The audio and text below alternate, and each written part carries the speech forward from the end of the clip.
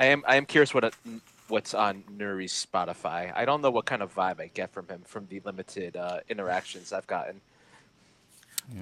I don't know. I think maybe a Daft Punk. Didn't they do some sort of data related album? Random Access Memory. There you go. I think he just listens to like white noise while he like computes things or something. He something to like clear his head. Das kein Tracksuit, das ein Code. Wir sind die Boys von der Loftus Road. QPR U23, was los? Lagoon Styles like. Das kein Tracksuit, das ein Code. Wir sind die Boys von der Loftus Road. QPR U23, was los? Lagoon Styles like, wow. Was jetzt los? Das ein Jogginganzug, kein Trenchcoat. Sie will meine Curls, aber das Girl. We're back on QPR NYC, the podcast, the official podcast of Queens Park Rangers, New York City-based supporters club. If you're here for wall-to-wall Rangers coverage, you've come to the wrong place, I'm afraid, although this week we have to go almost wall-to-wall because there's just been so much going on at the club. But we talk about here what we talk about on our Facebook Messenger chat, which has been going now for 2,264 days, and if printed out in PDF form, runs to 33,000 plus pages. We talk not only about Rangers, but we talk about life in New York, Serbian mixed grill, politics, music, family life, and our varied surgical procedures. Joining me today are Dunn. Dunn, how you doing? Yeah, good. Thank you, Andy. How are you, sir? I'm great. And David, how are you? Doing well. It's balmy and rainy here in New York. It doesn't feel like winter anymore. Yeah, it was 60 heating up here the other day. Just like our fight for survival. It's starting to heat up. Absolutely. Wet and balmy, just like the rest of our season prior.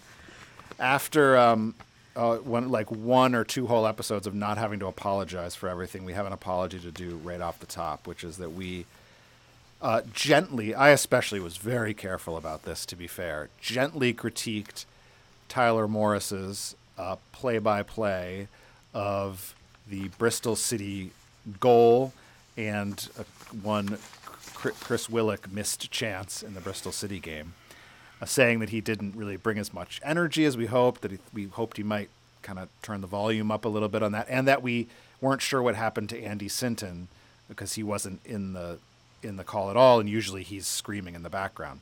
Well, there's a reason for both of those things, and that reason is that was not Tyler Morris. That was some EFL guy. Do we know who it was? We don't have a name on this guy, do we? Colin Robinson, the energy vampire from What We Do in the Shadows. It's him. No. I accused Tyler of being an energy vampire. I very much apologise, Tyler. Even though your hair and your pale skin might lend itself to an accusation of vampirism, you are not an energy vampire. So my bad, Tyler. And it was delightful to hear the dulcet tones of Andy Sinton bringing all the dogs to the yard. So that was great. So what happened, I mean, it's my fault because I thought that usually the short highlights they put out right after the game have no commentary on them, and then the extended highlights have commentary. And I thought it was always, in the past, Nick and Andy on those extended highlights, and so I just assumed that was Tyler Morris, but it turns out it's some EFL droid that they have call the game for the EFL, I guess, and they only have on Instagram Tyler and Andy, so far at least. So we have their calls today for our 2 goals from the Rotherham game, but I apologized for that. It's my bad, Tyler. We love you, and you should come on the show sometime. Yes, done. Andy, before you carry on, when you do play Tyler and Andy's commentary, can you just knock the levels down a bit? Because I have a feeling the way that Andy's going to go off, tinnitus may be in our future if we don't have... I can confirm. We need a warning. He is excellent. He is in good voice.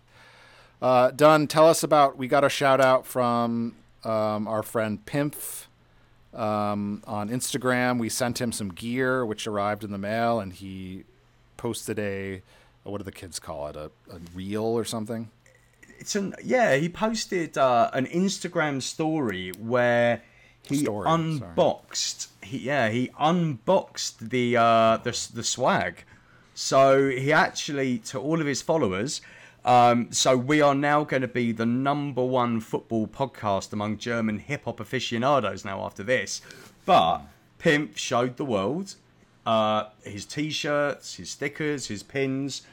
He even showed the note that we wrote, maybe suggesting that he wore them in his next music video. Didn't say no. But no, the translation was actually rather nice, and if I can find my phone, I will be able to read this to you. While you're doing that, I mean, we have form for this. Didn't Snoop wear a QPR kit at a concert once? He did. Yeah, at the Forum. I think Skepta did too, or one of those UK rappers, and it became really big as well. It is. Yes. It's a big event every time that happens, and our gear gets a little bit of publicity. Absolutely. The problem was though with Snoop, he did that on every single show on his tour. So he had a Norwich shirt on once, and probably an Accrington Stanley shirt or whatever. Although I wasn't sure that Snoop played Accrington, but you know. Anyway, Pimp. The translation of what he wrote was, "Many random nice things has happened to my music, but I really didn't see that our song about an English football stadium would be the intro of an American podcast." I mean, it sounds ridiculous when you say it like that, but you did I mean, we did it. But what a lovely fella. Yeah. He has also said that he's going to share his goodie bag, and he's going to give Mavjik a t-shirt as well. Oh, great. So, yeah, we're going to have them both decked out, and I've asked for pics, or it never happens, as the kids say. Absolutely. So that's great. We're making friends, cross-cultural friends, making inroads in German hip-hop on our path to world domination. So we're not going to start with the game today. We're going to start with sad news, the passing of a legend. It was announced after the win over Rotherham on Saturday that Stan Bowles, club legend and former England international, had passed away at the age of 75. Stan had been suffering from Alzheimer's for a number of years, as most supporters will know. The club honored him by renaming the Ellerslie Road stand after him in August of 2022. And I'm going to I wanted to get Paul on the show today because I think he's the only person in the club who actually saw Stan play. But Dunn, I'll go to you in a second for some thoughts first on Stan Bowles, the kind of player he was, the kind of person he was, and what he meant to the club. But I did want to share this one little clip. Like a lot of people, when someone dies, a celebrity, like Richard Lewis, the comedian, died today, I noticed. And you go on YouTube and you search for clips of them. And I was watching, there's quite a few clips of Stan. The club, or somebody did a kind of a documentary on him. And he had done interviews over the years. And I found this one appearance he made with fellow Rangers Dave Thomas and Jerry Francis, who had the full Jerry Francis hairdo, by the way. If you want to Google this interview, it's really glorious. On a show called Time of Our Lives, which was hosted by Jeff Stelling, best known as the host of Gillette Soccer Saturday on Sky Sports.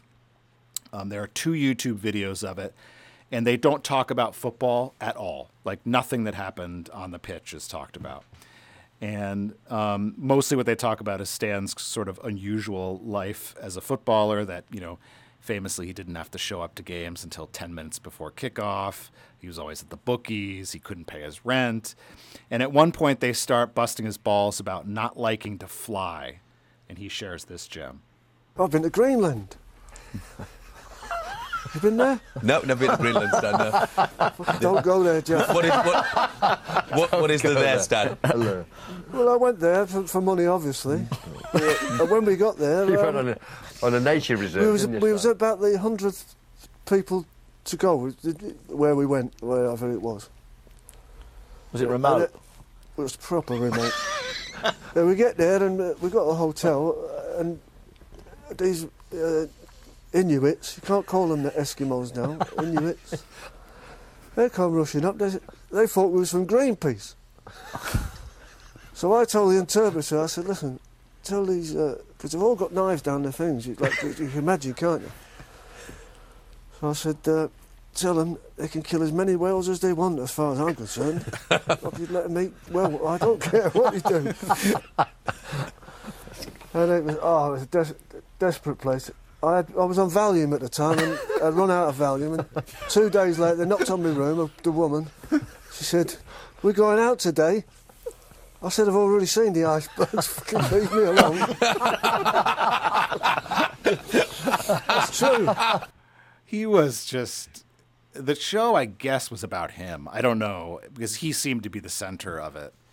He just was like a style of athlete. I was trying to think of an American analogy to him, to somebody like that, and what I came up with was Pete Maravich. Dunn, I don't know if you know much about Pete Maravich, or Dave, how much you know about him, but he was extremely talented basketball player. I think he held, or may still hold, the college scoring record. Played in the NBA for many years, but he was a maverick. He didn't like to be coached. He drank too much. He partied too much. I think he's in that kind of style of Stan, although he was not as outgoing as Stan was. He just seemed like a wonderful guy, a wonderful storyteller. And Dunn, you got a little weepy. You're the most prone to this in the group. You get quite weepy about these things. So I get emotional. Yeah. You're not old enough to have seen him play, but try to tell us what he meant to the club and what he meant to you. Well, I think, I wrote on Twitter under the QPR NYC Twitter account, how is it that I'm crushed by the loss of a man I never saw play?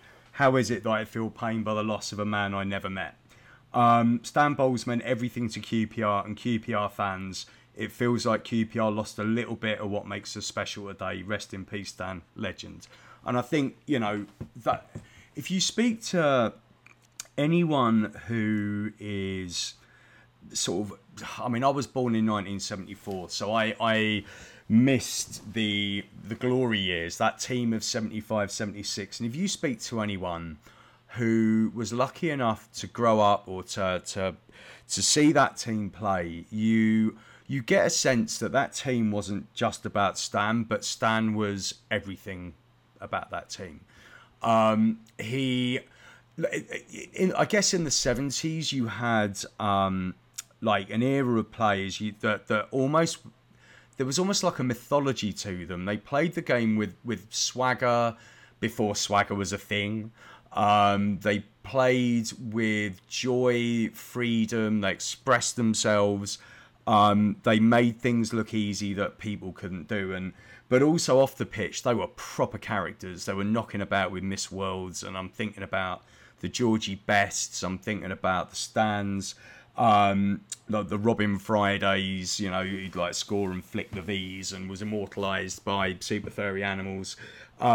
But also, I think it's fun. It's sort of ironic we're playing Leicester this weekend, because Frank Worthington was another one who, like, when he passed away, like, you spoke to the Leicester guys, and it felt very much like how it felt for us. And I think it also is testament to the amount of messages that I got from fans of other clubs. Now, obviously, he played for a few apart from us, like, Carlisle, Leyton Orient. He played for Forest, and every one of them had a very similar kind of like loss. But I think it hurts more for us because to us he was QPR. It didn't feel like he played for anyone else. And I think for me, I started going in the sort of mid-80s. So me and my best mate were taken by his dad. And, his dad watched Stan and would tell us about Stan. And it was almost, again, there was a mythology to it. It was like, it was legends. And, I think what was very clear is, he had a lot of the off the pitch stuff just added to the mythology. He wasn't a robot in the way that, if he was a robot, he might have had 100 caps for England. He got 5. And the managers at the time didn't like the Mavericks because the Mavericks wouldn't do what they were told. on the pitch and off the pitch, and I think that every day that goes by and we lose more players like this, it feels that the game itself has lost a little bit of something. But certainly for us as a club, the amount of direct line that Stan has had to why we are all QPR supporters, I know of a number of people that got into QPR because somebody got them into it, and that somebody fell in love with QPR because of Stan. And I think that without Stan, we would not have the fan base that we have now, and we also wouldn't have the appreciation for the style of football that we want to see, but also that number 10 shirt. Everyone's grown up with their own version of Stan, whether it was Roy Wegley or Kev Gallen or Akos Bazaki, even whoever got the 10, that meant something, and it all started with Stan. Yeah, I urge you to watch that video of another story he tells is about how players in the 70s had shoe deals just like they have now. His deal was with Gola, and the way they would distribute the money is the people from the shoe companies would show up at the team hotel on Saturday morning, and the Gola guy would come up, and Stan would take the 300 pounds or whatever he got a month from the Gola guy, and then later in the morning the Adidas guy would show up, and he'd make a deal with him. He'd take 300 pounds from him too, and he had to alter his shoes to try to make them look like Adidas. But he said it was raining and the ink came off. Just stuff that it would just never happen now. Dave, you're a pretty new supporter. Do you have any thoughts on Stan or from your perspective? Yeah, so my fandom is very novice. We'll say 9 years since 2015 when I went to Loftus Road, and I think for me, in terms of fandom, I've been entrenched with all my teams since birth, whether it's the New York Giants or the Knicks or just growing up with these teams. So getting into QPR relatively late in life, at least in comparison to those other teams, it's almost like I had to take an academic approach to figuring out my fandom and to learn the history of the club and why it resonated with me so much. I don't know about you, Andy, because the American fans, we're just surrounded by glory hunters everywhere we go. But there was something about QPR and going to Loftus Road that just stuck with me, and it's part of it's just the eccentricity of Loftus Road in the middle of West London, and some of it's just the fan base and how it sticks out. And then you find out that all kind of links back to the Maverick and what he brought to the pitch, what he brought off the pitch, and then you start tying all these things together, and it just makes a lot of sense of what we got into QPR for. I'm a little bit of a contrarian at heart. I don't know if you're an American fan and you get into QPR without having a little bit of that in yourself. But then you find the things that there are to love. And, the things that I'm into with the club being such a tight-knit group within West London, being still like a neighborhood club, and really putting players like Stan on a pedestal and really understanding his importance to the club, and then his eccentric nature, it really resonates with kind of like how I live and what I value. So, just learning about his importance and hearing people like Dunn speak so eloquently about what he means to the club has just taught me so much more. And, obviously I wish I got to see him play. I wish we all do. I know we all do, but it just makes me be even more proud to be following this club in a sense. Yeah, they mentioned him on... Yeah, go ahead. Sorry, I was going to say, I actually have a personal story about Stan. Oh, great. Not from me, but from my housemate. Now, my housemate is a Forest fan, so he basically played. This would have been the very late 90s, early 2000s. So what are we talking? Stan would have been in his late 40s, early 50s, if my maths is correct. So he turns up at this events industry five-a-side tournament. Now, my friend at the time, he was, 26, 27. He's in his prime. He was a stocky fullback. He'd pile up and down the pitch. He'd clean people out. So he turns up, and on the opposite side is Stan Bowles. So he actually got to play against Stan Bowles, and like he tells me this afterwards. I'm like, how have you got to play against Stan Bowles? It was at Stamford Bridge. I don't like that part of the story, but he played them in the quarterfinals, and I actually texted him to say that we were going to be on the pod. So I said, could you just give me a little flavour of him rinsing you on the football pitch as a man in his late 40s, early 50s? And he said, there was a high ball played to him. He brings it down beautifully. I go to press quickly. As soon as he has the ball under control, he simply drops the shoulder, sending me one way, brackets, into the stands, and he ambles past me. He just said he was just quality. He couldn't get around the pitch, but played out on the wing and just ran the game. They won the tournament, unsurprisingly. But he just said, look, to be on the same pitch as a legend was just a real privilege. And I was gutted. I should have been in that tournament as well, so I missed out. But yeah. I think sometimes it's hard for American fans because of the way of the football pyramid and the way the sport is set up to get a sense of where people are in like the hierarchy of the great players. Here we have closed leagues, we have halls of fame. You don't really have that over there. So I know, like they talked about Stan Bowles on Football Weekly, which is a podcast I listen to every week, and that's a big deal. That says to me that he was someone of consequence. And he was obviously a brilliantly gifted player, but it's hard for me to get a sense of how good he was, like where he fit at that time. You know, he didn't get as many caps as maybe he should have, but that might have been a personality thing, or just that he was not taking it as seriously as some of the other players. Well, actually, Andy, it doesn't that just doesn't apply with the FA with players. It also applies with managers. Because a manager of cut from a very similar maverick cloth was Brian Clough. Now, Brian Clough was the best manager, like at club level, England's probably produced ever.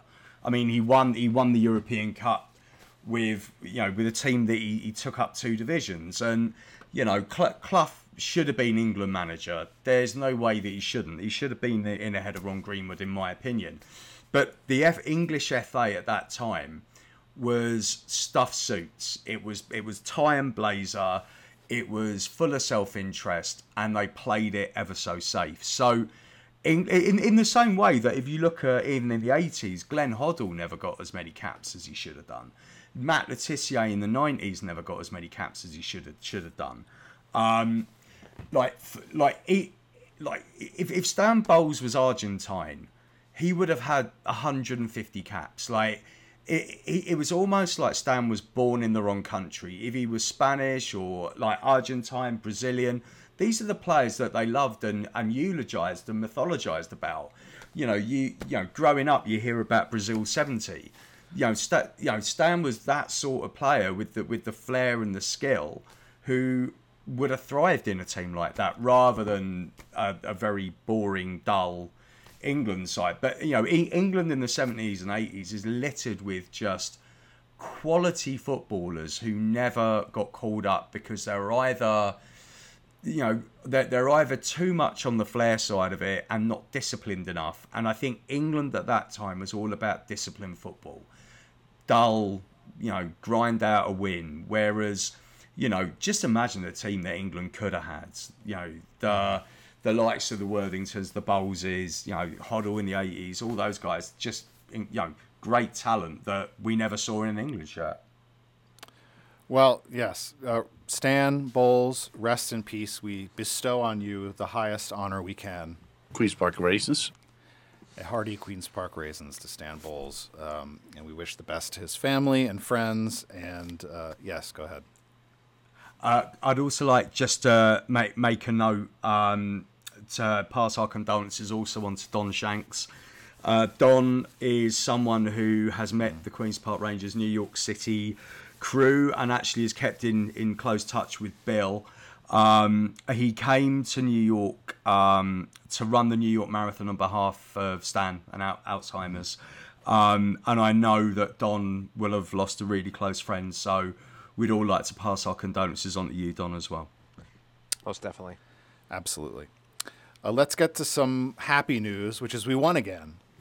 Yay! We were Get in. We were all worried.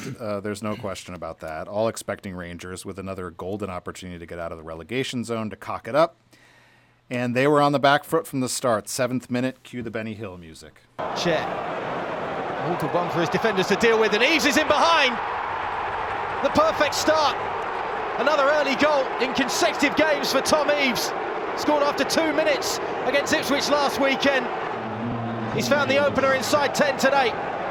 That's some random guy on EFL highlights. They didn't give me the Tyler highlight of that. Before I go on to the rest of the game, just a quick word from both of you. What were you thinking after that first goal went in? Let's start with Dave. I immediately sent a message to remind everyone that we had gained all of 2 points from being down 1-0. So essentially the best that we could hope for at that point was a draw, because I believe our record at the time was 0 wins, 2 draws, and 15 losses when going down 1-0. So, I almost just turned off QPR Plus, just went on with my day. I was visiting my parents. We're going to have a lovely day out in upstate New York. But thankfully there's 90 minutes. Done. Just don't do the rest of the game. Just what was your thought at that moment? My thought was that my prediction from last week was going to come true. A dour 1-0 defeat to a bottom of the table Northern team like we do every year. I'll leave it there for the time being. As we all know, 63 minutes is an awfully long time to hold on to a lead, especially when you've only managed 3 wins all season, as Rotherham have. We looked the better team for the remainder of the first half, but couldn't turn it into a goal. Second half, Smith and Field came on for Hodge and Hayden, and it paid dividends. Frey. Doffin then winning that following header though for Rotherham. Back it goes towards Field. Here's Willock now inside the Rotherham half. Bursting on forward here, Chris Willock down the right. Still going on. Cuts back in Field. That's a nice low ball towards Paul Smith. And Paul... Yes! A fantastic finish. And he gets... There's our boy. Level. And the momentum swings the way of the R's. I knew it was coming, so they're fine. I removed my headphones. Right on the hour mark. And it's 1-1 at Loftus Road. That's our boy Tyler Morris on QPR Plus, and of course Andy Sinton. Smith levels it with the assist from Willock, who 14 minutes later put us ahead. Out wide on the far side for Powell. First time ball down the line. Chair does well to take it in his stride. And now drifting on in field, the number 10. Chair going on here for Rangers. And he finds Willock, edge of the area. Willock goes for goal! Yes! And he smashes it into the roof of the Rotherham net. And Rangers have turned it around with 15 minutes to go. What a strike, what a move, and what a noise inside Loftus Road. Rangers win 2-1 and pull out of the relegation zone on goal difference. For the first time since September 23rd, 2023, my quick take, having a bench really helps. Right back Jimmy Dunn is in our good graces again, and we needed that one because the next 4 could be rough. Leicester away, West Brom home, Middlesbrough home, Sunderland away. Dunn, why don't you kick it off here? I thought that the first half was just awful. I wonder how affected Ilias was by the news we'll talk about later. He sliced the ball weirdly backwards to Tom Eves, who was a stone's throw away from the goal, and lobbed it over Begovic. And I thought, here we go. They're going to set up with 10 men behind the ball, which they pretty much did. I thought it was... was it Johansson, the Rotherham goalkeeper? Ended up getting man of the match. Yes, he made a lot of saves. QPR could have been 4-1 up at the half, because the one thing that Johansson was doing was parrying the ball out. Like, he wasn't holding it. It was popping straight back out. and not wide, but spilling it. right in front. It was spilling it in front in the 6-yard box. Not once were we able to capitalise, which I think anyone who's watched Rangers, that is one of our pet peeves, that the strikers don't seem to be on their they're on their heels. They're not sort of crashing the goalkeeper. Now, end of the day, if the first couple of times it happens, I was getting more annoyed every time it did happen, because how many times do you need to see this happen to try and, take advantage of it? At times we had 4 or 5 men in the box, all of whom were flat-footed. That has to improve. You want to see, if it was Charlie would have had a couple of goals just by being a natural poacher and getting himself into position to make that finish. So that'd be nice if they worked on that in training a little bit. Second half though, Paul Smith, my word, he came on, proper threat, really direct. I do have a request though, Mr. Smith. When you are fouled, please don't leap in the air like a dying swan, because there was a couple of times you did get clipped and didn't get the free kick because it looked like you're embellishing. Funnily enough, when he was cleaned out and went straight over, free kick every time. There's a lesson to be learned there. Maybe it's because he's not allowed to do his somersaults anymore. He feels like that's one way to get his aerials in, but no, stop it. Just hit the floor. And I will say, I think Fields made a difference. Again, we talked about this a couple of weeks back, where if Hayden is injured or Colback, I believe, is now suspended for 2 games, you have Field that just slots in. Oh, yeah, I forgot Field about that. really... Field was excellent. And I have been one of his biggest critics for not turning it on in the way that we know he can turn it on. But take about Chris Willock. We are starting to see, the better and better versions of Willock as the season goes on. Probably just in time for him to, wander off to a Leicester or a Sunderland or someone like that. But if his play keeps us up, if his goals keep us up, then au revoir, my friend, and thank you. But, and I will say this as a but, seems to be enjoying his football under Marty, so sign the ting, as all the kids say on Twitter. David, what do you think? On Willock, it almost seems like he had to learn how to play with his new limitations based off of the injuries that he had last year. Think about the home opener last year when he was able to take the ball all the way from midfield and then just blast it into top bins. I think that part of his game we might not ever see again. But if you put someone like Paul Smith who can streak down the wing and open up that area for Willock, he's still as lethal as he was back last year. And he still has the quick step, he still has the ball control, he still can find the net. And we're going to need him for the rest of the campaign. We're going to need that scoring prowess because we're still not getting it from the front line as much as we want. I think Fry played pretty well. I thought he still imposes his will. His positioning is very good.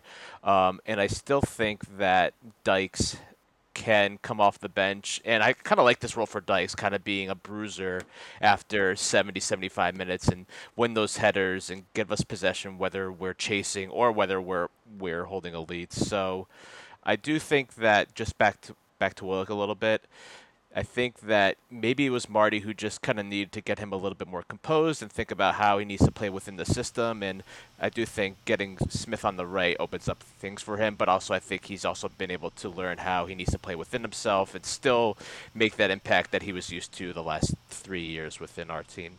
Does somebody want to say a word about Jimmy Dunn, who is... Oh, go ahead, Dunn. Not Jimmy Dunn, but sorry, Dunstan Bentley. Actually, before we get to Jimmy Dunn, I want to say 2 things about Willock. One, the assist, and one the goal. The assist, there is a reverse angle that came out after that goal of Willock playing the ball into Smith for the finish. There's 3 defenders around. Willock looks up, looks back down, and plays the perfect ball into Smith's run. It was like, honestly, it was such a beautifully weighted ball, and just technically excellent.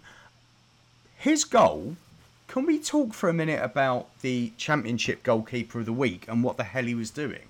Because it looked like he lost his footing as he dived. He sort of, I mean, like, I was expecting that ball to be saved, but the way that he went down, it looked like he either lost his feet or lost flight of the ball. But it was a really odd piece of goalkeeping. Investigate it. Sketchy. No, I'm not going to investigate it because I don't want those points being taken away from us. Andy, Jimmy Dunn. Yes. Jimmy Dunn. And knowing us, sorry, Dunn. Yeah. Sorry, Dunn. No, knowing yeah, us, yeah. those points would come off the board. Well, exactly. The LA Falling points are going to get retrospectively taken off us years later. But I think Jimmy Dunn, he got a lot of plaudits last week for his performance. He got in the Championship Team of the Week. I think Jimmy Dunn is... I don't think his character or his attitude has ever been questioned. And I think what you're seeing in the last couple of games is exactly why. Because he's one of our real team players. He's being asked to play an unnatural position and he is rising to the occasion each and every time, and once again we look a lot stronger at set pieces as a result of Jimmy's presence. So again with Marty and dropping Lyndon back and moving Dunn into right back, I think you've got to look at the manager and say whatever he's seeing out of his players, whatever he's seeing on the training pitch and trying things out, it's starting to work and it's starting to pay dividends. And, we're at the bottom 3 for the first time in God knows how long. And I have to say, a lot of that is down to Marty. And, you were talking about Football Weekly. George Ellick, also of the Not the Top 20 parish, was really complimentary about both Marty and the job that Danny Röhrl is doing at Sheffield Wednesday as well. And I genuinely think that Marty is an absolute gift from God. The look at the form at the minute. There's not many managers doing better. One more word, Andy. Yep. 6 of maybe consider 8 teams that we're fighting for survival with, all won, us included. Right. So it is really, really important that we've been winning some of these matches and getting 10 points out of 15 because, typically that form would bring us well ahead out of the table. But everyone else, I think Swansea won, I think Argyle won, Huddersfield, Millwall won at Southampton. Yeah, that's the one. And then Wednesday are also, our pals at the Wednesday Owls in the factory are celebrating a little more than they ever have this season. So it's really important that we're starting to hit our stride a little bit. And I came on, I believe, a couple weeks ago and said, the teams that we've been losing to under Ainsworth and even under Marty during our little cold spell, they're nothing to write home about. And the bottom of the championship feels really weak, but that's been totally reversed. It's going to take something like 50 some odd points to just survive this year, which I don't think you've needed that point total in the last 6, 7, 8 campaigns. So, it's really important that we have started to turn our form around. And, you have to hope that somebody like Stoke and maybe Brum just continue to struggle and we swap places with them when we continue our consistency.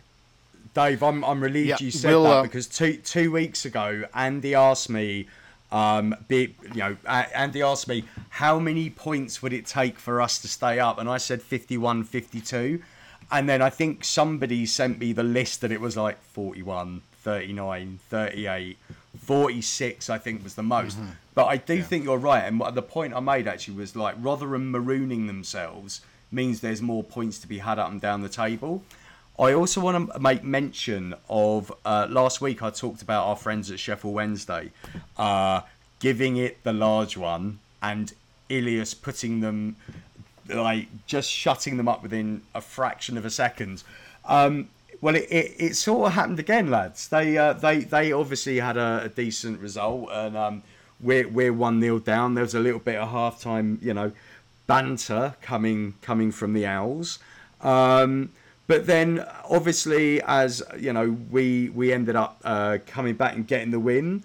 They relented, and a joint chorus of "We are staying up" took place. So I think Wednesday have learned their lesson about giving it large too soon, and now we're football friends. It's going to be very interesting to see where we are April 6th when we host them. There might be that friendliness might go away very, very quickly. Absolutely. You know what? All right, I we think got more to both get to sets from of fans. QPR. Sorry, Andy. I think both sets of fans are equally as dour. So I just think that will be a festival of commiseration rather than festival of football. But it'll be a good day. So if anyone can make it to the factory for that Wednesday game, I think that'll be a lively one. All right, it's time for This Week in New Yorking, brought to you by the Office of Mayor Eric Adams, and we've got a new open. Sitting courtside, Knicks and Nets give me high five. I be spiked out, I could trip a referee. Tell by my attitude that I most definitely New York.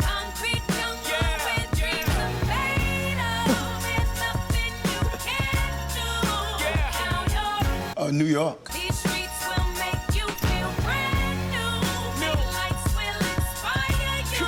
Let's hear it from you. New York. Welcome to the melting pot. Corners where we selling Africa been by the home of the hip hop. Yellow cap, gypsy cap. So this week, we're going to keep it short because we have more news to get to.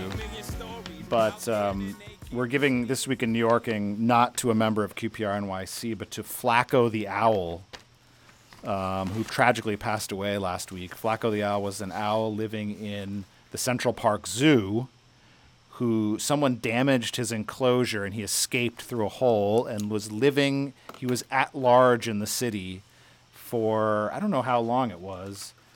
He escaped on February 2nd. About a year, I think. About a year. Yeah, about a year. He was just sort of living we don't get a lot of owls, Eurasian owls in New York. I don't know, Dave, did you follow this story? Now there's talk that somebody wants to build a statue to him. I will say that we are really lacking in. We cannot be much more of a separate country right now, but Flacco the Owl being the thing that brought us all together just makes it so apparent that we just need really just any sort of symbol to tie us all together. Because go ahead, I Eddie. can confirm that he was not named after Joe Flacco. The spelling is different. No, the former Ravens, now I think Browns quarterback. The spelling is different. Or Pretty Flacco, also known as A$AP Rocky, Harlem rap legend. But just, we take an owl who managed to survive a year outside of its enclosure and then prop him up. What am I reading, Dunn? He's trying to be. I was asking Andy if we had latency issues again. It happens with old age, Dunn. I mean, what are you going to do? Yeah. Everyone loses that half yard of pace, right? Good. Yeah, that's right. Good commemoration to Flacco. Yes. Well, so we give Flacco a hearty. Queen's Park races. It's been a bad week for Owls, gents. It's been a really bad week for Owls because Roy Hodgson lost his job as well. So pour one out for the Owl community. Absolutely. Yeah, but once they beat Bristol City. Rest in peace, Flacco.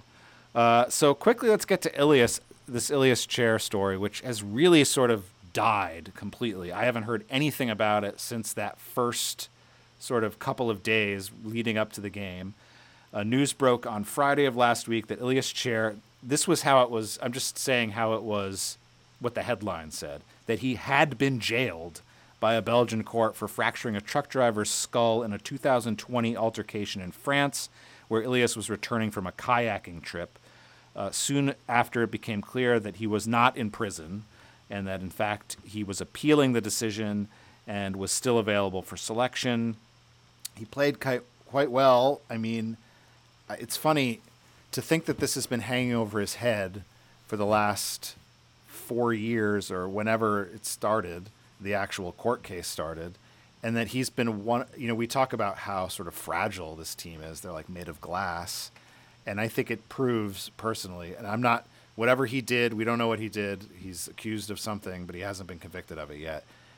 He certainly has the kind of mental toughness, in my opinion, that we need on this team, in the sense that he seems to have the ability to play through all kinds of things, you know, sort of distractions and things like that.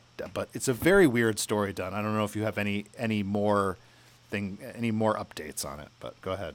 So, well, I was going to say, it feels to me that, you know, obviously you're talking about Ilias's mental strength, so it sounds like he's between a rock and a hard place, if you will. Oh. Yeah. I was waiting for that. You know what? We went 50. We went about 50 minutes without one of those. We are really struggling, boys. Yeah. I literally had to hold myself back. But the weird thing about this story is the same story came out in the summer. Nothing seems to have changed apart from TalkSport and The Sun or The Mirror said that he was jailed. Now, you know, there's, you know, I am not a Belgian law expert. There's a lot of conjecture whether it's a legal case, a criminal case, a civil case. Is it being, you know, it happened in France. So all I know is that Ilias obviously shook off the kind of the error for their goal, and actually played extremely, you know, I thought he played extremely well, despite that being a distraction. I think, you know, this felt like the LA fall in, we're being docked points and not going up thing, where the papers have announced this thing in a really important week or before an important game, and it sort of all hell broke loose. Now, I actually was at a work event that started at 7 a.m. So I actually was up at 5 by the time it all started. So when we had our first break at 10, I've gone to check my messages, and all hell has broken loose on my phone. Every single QPR chat group had about 100 messages. I've got like friends who support different clubs going, what the hell is going on with Ilias Chair? And I'm like, what is going on with Ilias Chair? And it just felt insane. But also, didn't they pull the stories down about halfway through the day? So it felt like the online stories were getting pulled. I think TalkSport pulled it. TalkSport pulled it and then might have put it back up again. But either whatever happens, you know, the rumour mill has gone into overdrive. And apparently, if it's appealed, if it is true that he has been sentenced in absentia, and he can't have been sentenced in Belgium because he would have been inside. Like it, you know. But apparently, if there's an appeal, then he's playing for the rest of the season anyway. Either way, I have no idea. It just, something feels a bit murky about it. It's odd. We do have, well, as we've said in the past, we have representation. We know people. David Schaefer and Sam's missus, both, I know very little about Belgian law. So that's not really, hasn't been really generative talking to them about it. But it does seem very, very odd, and now seems to have, like, I just haven't seen anything about it. So I have a feeling that, like, we're not going to hear anything, and either it's going to resolve itself in some alternate way where you hear it's been dismissed or something, or maybe he will end up getting convicted of it. I don't know, but it didn't seem to affect him that much on Saturday, and I guess we just have to kind of wait and see what happens. But any other thoughts on that? Yeah, go ahead. Just a couple. You think about the transfer roster we got from Turkey during the January window, and you know, I can't think of like the scenarios where we would have kept on to him while knowing that this was likely to happen, or if the club from Turkey wasn't aware that this was also going on. Especially, like Dunn had mentioned, there was initial stories in the summer that this had transpired back in 2020. So that just throws another wrinkle in it that's really weird. I also wanted to point out one of the stories that came out of the Sun, which is always like when you say, "Oh, this story came from the Sun," you always like lift your eyebrows or you roll your eyes, whatever it is. That they said that the reason why he wasn't currently in prison was due to overcrowding in the Belgian prison system. It's just like, or are we just all guessing like what's going on here? They're just like in the same position that we are, and just throwing anything that they could possibly think of. Yeah. It's just both. How crowded are the Belgian prisons? Because Ilias is tiny. Surely they can squeeze him in if he was guilty. Yeah, he could probably fit through the bars. That's true. Yeah, he needs a special cell that he can't sneak through the bars on. Okay, it's time for the Blighty Bulletin.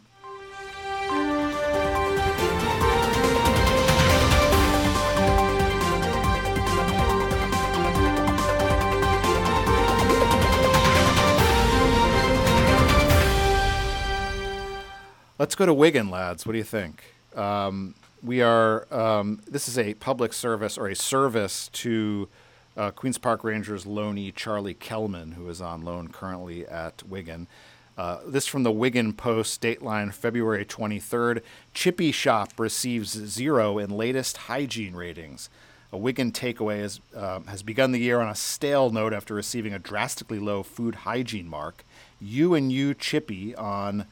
take note of this, Charlie, if you're listening, on Atherton Road in Hindley has been awarded 0 stars. This means that various food safety aspects require major improvement.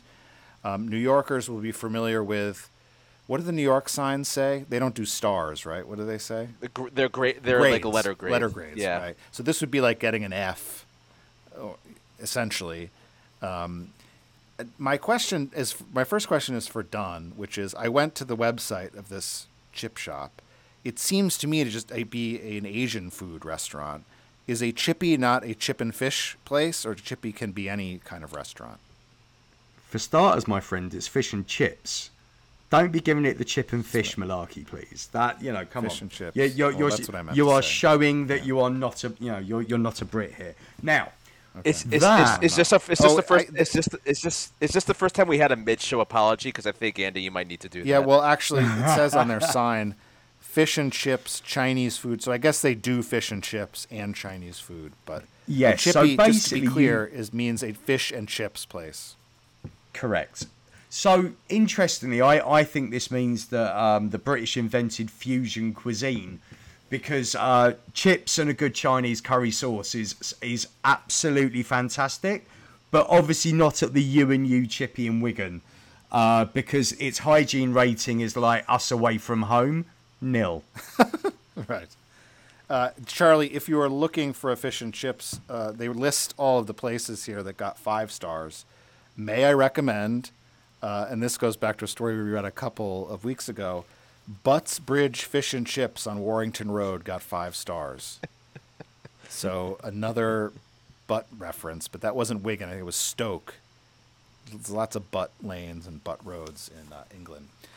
A second story. Obviously, the butt of the joke, Andy. Andy, before you move on, I will say, if Charlie, if Mr. Kellman does end up going, exactly, if he ends up going to U&U Chippy for a chip and Chinese meal, would that be wanton behaviour?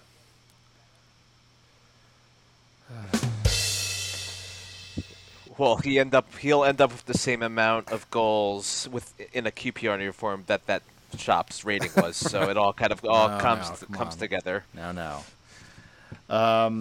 So that's from the Wigan Post. We want to make sure we don't want Charlie getting food poisoning. We want him to be performing at the highest level possible.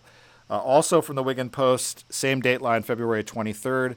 Pensioner hurt after explosion. An investigation has been launched into how a man in his 80s came to be seriously hurt in an explosion at a Wigan home. Now, given the next paragraph here, I don't think you really need to do much of an investigation, actually. the pensioner was reportedly trying to open a safe containing gunpowder with an angle grinder when sparks caused it to detonate. I don't know much about tools. I'm not a DIY guy, but I feel like an angle grinder and a safe full of gunpowder do not go together. Not the sharpest tool in the shed. No, not the sharpest tool in the shed. So if he used the sharpest tool in the shed, he might not have had to have used the angle grinder. That's so true. He might not That's have blown true. himself up. Yeah. Yep. No word on if he's a Wigan supporter, but we wish him all the best. Other QPR news. This is not really news. I just wanted to say to you guys, I am going to be in New York for the Sunderland game, and I would like to make a reservation at Kafana so we can have some Serbian mixed grill together. Is that done? Done and done. Okay, done. Done and done. Kafana is a great Serbian restaurant on Avenue C on the Lower East Side. Is that where we had your leaving do, Andy? Alphabet City. Alphabet City. That's Yes, where it we had is. your Yes, leaving we do, all right? root together. Yeah. Yep. Yes, we Yep. do. Yeah, great. It's time for predictions. Prediction? Yes, prediction. Pain. Well, we got Leicester. Look, I mean, they've lost 2 games in a row in the league. They won in the FA Cup and played. They went to extra time, but I don't think they were not playing a ton of their regular players, were they? And you know what? I forgot to get the soundbite of the manager. Sorry about that. He called us QPR. QPR. Yeah. I'll get that for next time. But I'm gonna predict a sort of valiant 3-0 loss, where we'll be able to convince ourselves we'll take something positive away from it, but we'll pretty much get done by them. Dunn, you want to go first with predictions for Leicester? Do I have to? So they've lost 2 on the bounce. They've played 120 minutes in midweek. 3-0. I'm with you. I think, 3-0.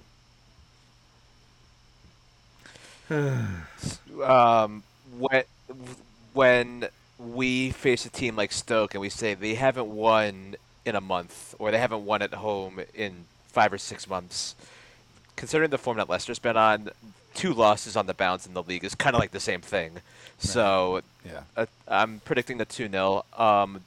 Looking at who they played some of their lineup. I know that they played Vestergaard till the death, but I don't think he's going to be. I think he's suspended for our match, so I do think that they're going to be relatively fresh for us. And I think it's one of those valiant efforts. Maybe give up something in the 44th minute and then realize, okay, well, we've seen this story before, and go down in a little bit of a 2-0 defeat. Yeah. Dave, have you heard about their free signing? By the way, they've heard about us at set pieces, so they've signed that Harlem Globetrotter, the 7'7" guy. So great. I think we might need more than Jimmy Dunn at set pieces. Now, Andy, I have an apology to make from 2 weeks ago. Oh, now please. I said that it feels like a really apt time to do it, because I said that we were talking about the Harlem Globetrotter guy being from Leicester, and I said the tallest bloke in Britain was also from Leicester. So, turns out Robert Wadlow, as you pointed out, Andy, was from Illinois, which is not Leicester. However, I was thinking about a guy called Daniel Lambert, who is the heaviest man in Britain, 52 stone he was. It said, no idea what that is. Oh, it's massive, mate. He's so big that he would have his own show on TLC. Like honestly. But if you look at his Wikipedia page, pounds, it says here. It said that he's a Ilias could do a lot of jailkeeper. damage with that. Right, that he's a jailkeeper, but it looked like goalkeeper. I thought no one is putting the ball past him. No way. Like honestly. But I also have we asked the question, what's in the water in Leicester? Now I've actually been told that I've got film star looks. Unfortunately, that film star was the Elephant Man. So John Merrick, the Elephant Man, Leicester, right? was from Leicester. So was Gok Wan, but that's by the by. But anyway, there's clearly something in the water in Leicester because there are some real characters, let's say. Dave, did you give an actual score? What did you say? 2-0. 2-0. Leicester. So I'm predicting 3-0 Leicester. Dunn is predicting 3-0 Leicester, and Dave is predicting 2-0 Leicester. Any more business we have to take care of, guys, or can we say goodnight? So you haven't asked me about my hip hop recommendation for the week. Oh, okay. I didn't know we were still doing that. Go ahead. Listen, we're going to flog this to death. I would like everyone to check out Ulfa from Reykjavik, and there is a song called Brenham Alt, which is the greatest hip-hop video of all time. It is basically two guys... hip-hop video of all time.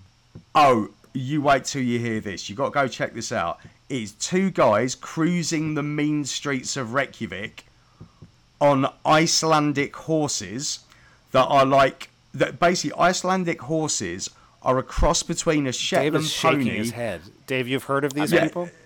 No, but right. I'm in. Oh, okay. Right. Okay. It's a cross... You They're had riding Icelandic horses. Icelandic horses have a very odd gait, but they also are a cross between a Shetland pony and the lead singer of the Flock of Seagulls. They have the coolest hairstyle of any animal. I implore you, go check out Ulfa. Check out them riding dirty around the streets of Reykjavik on the coolest animals on the planet. See, you don't just come here for QPR. They're the Jerry Francis of horses. Here we go. Thank you, guys. I'll talk to you in about 30 seconds, a minute on the chat, okay? Come on, yours. Yours. Das kein Tracksuit, das ein Code. Wir sind die Boys von der Loftus Road. QPR, U23, was los? Lagoon Styles, like. Das kein Tracksuit, das ein Code. Wir sind die Boys von der Loftus Road.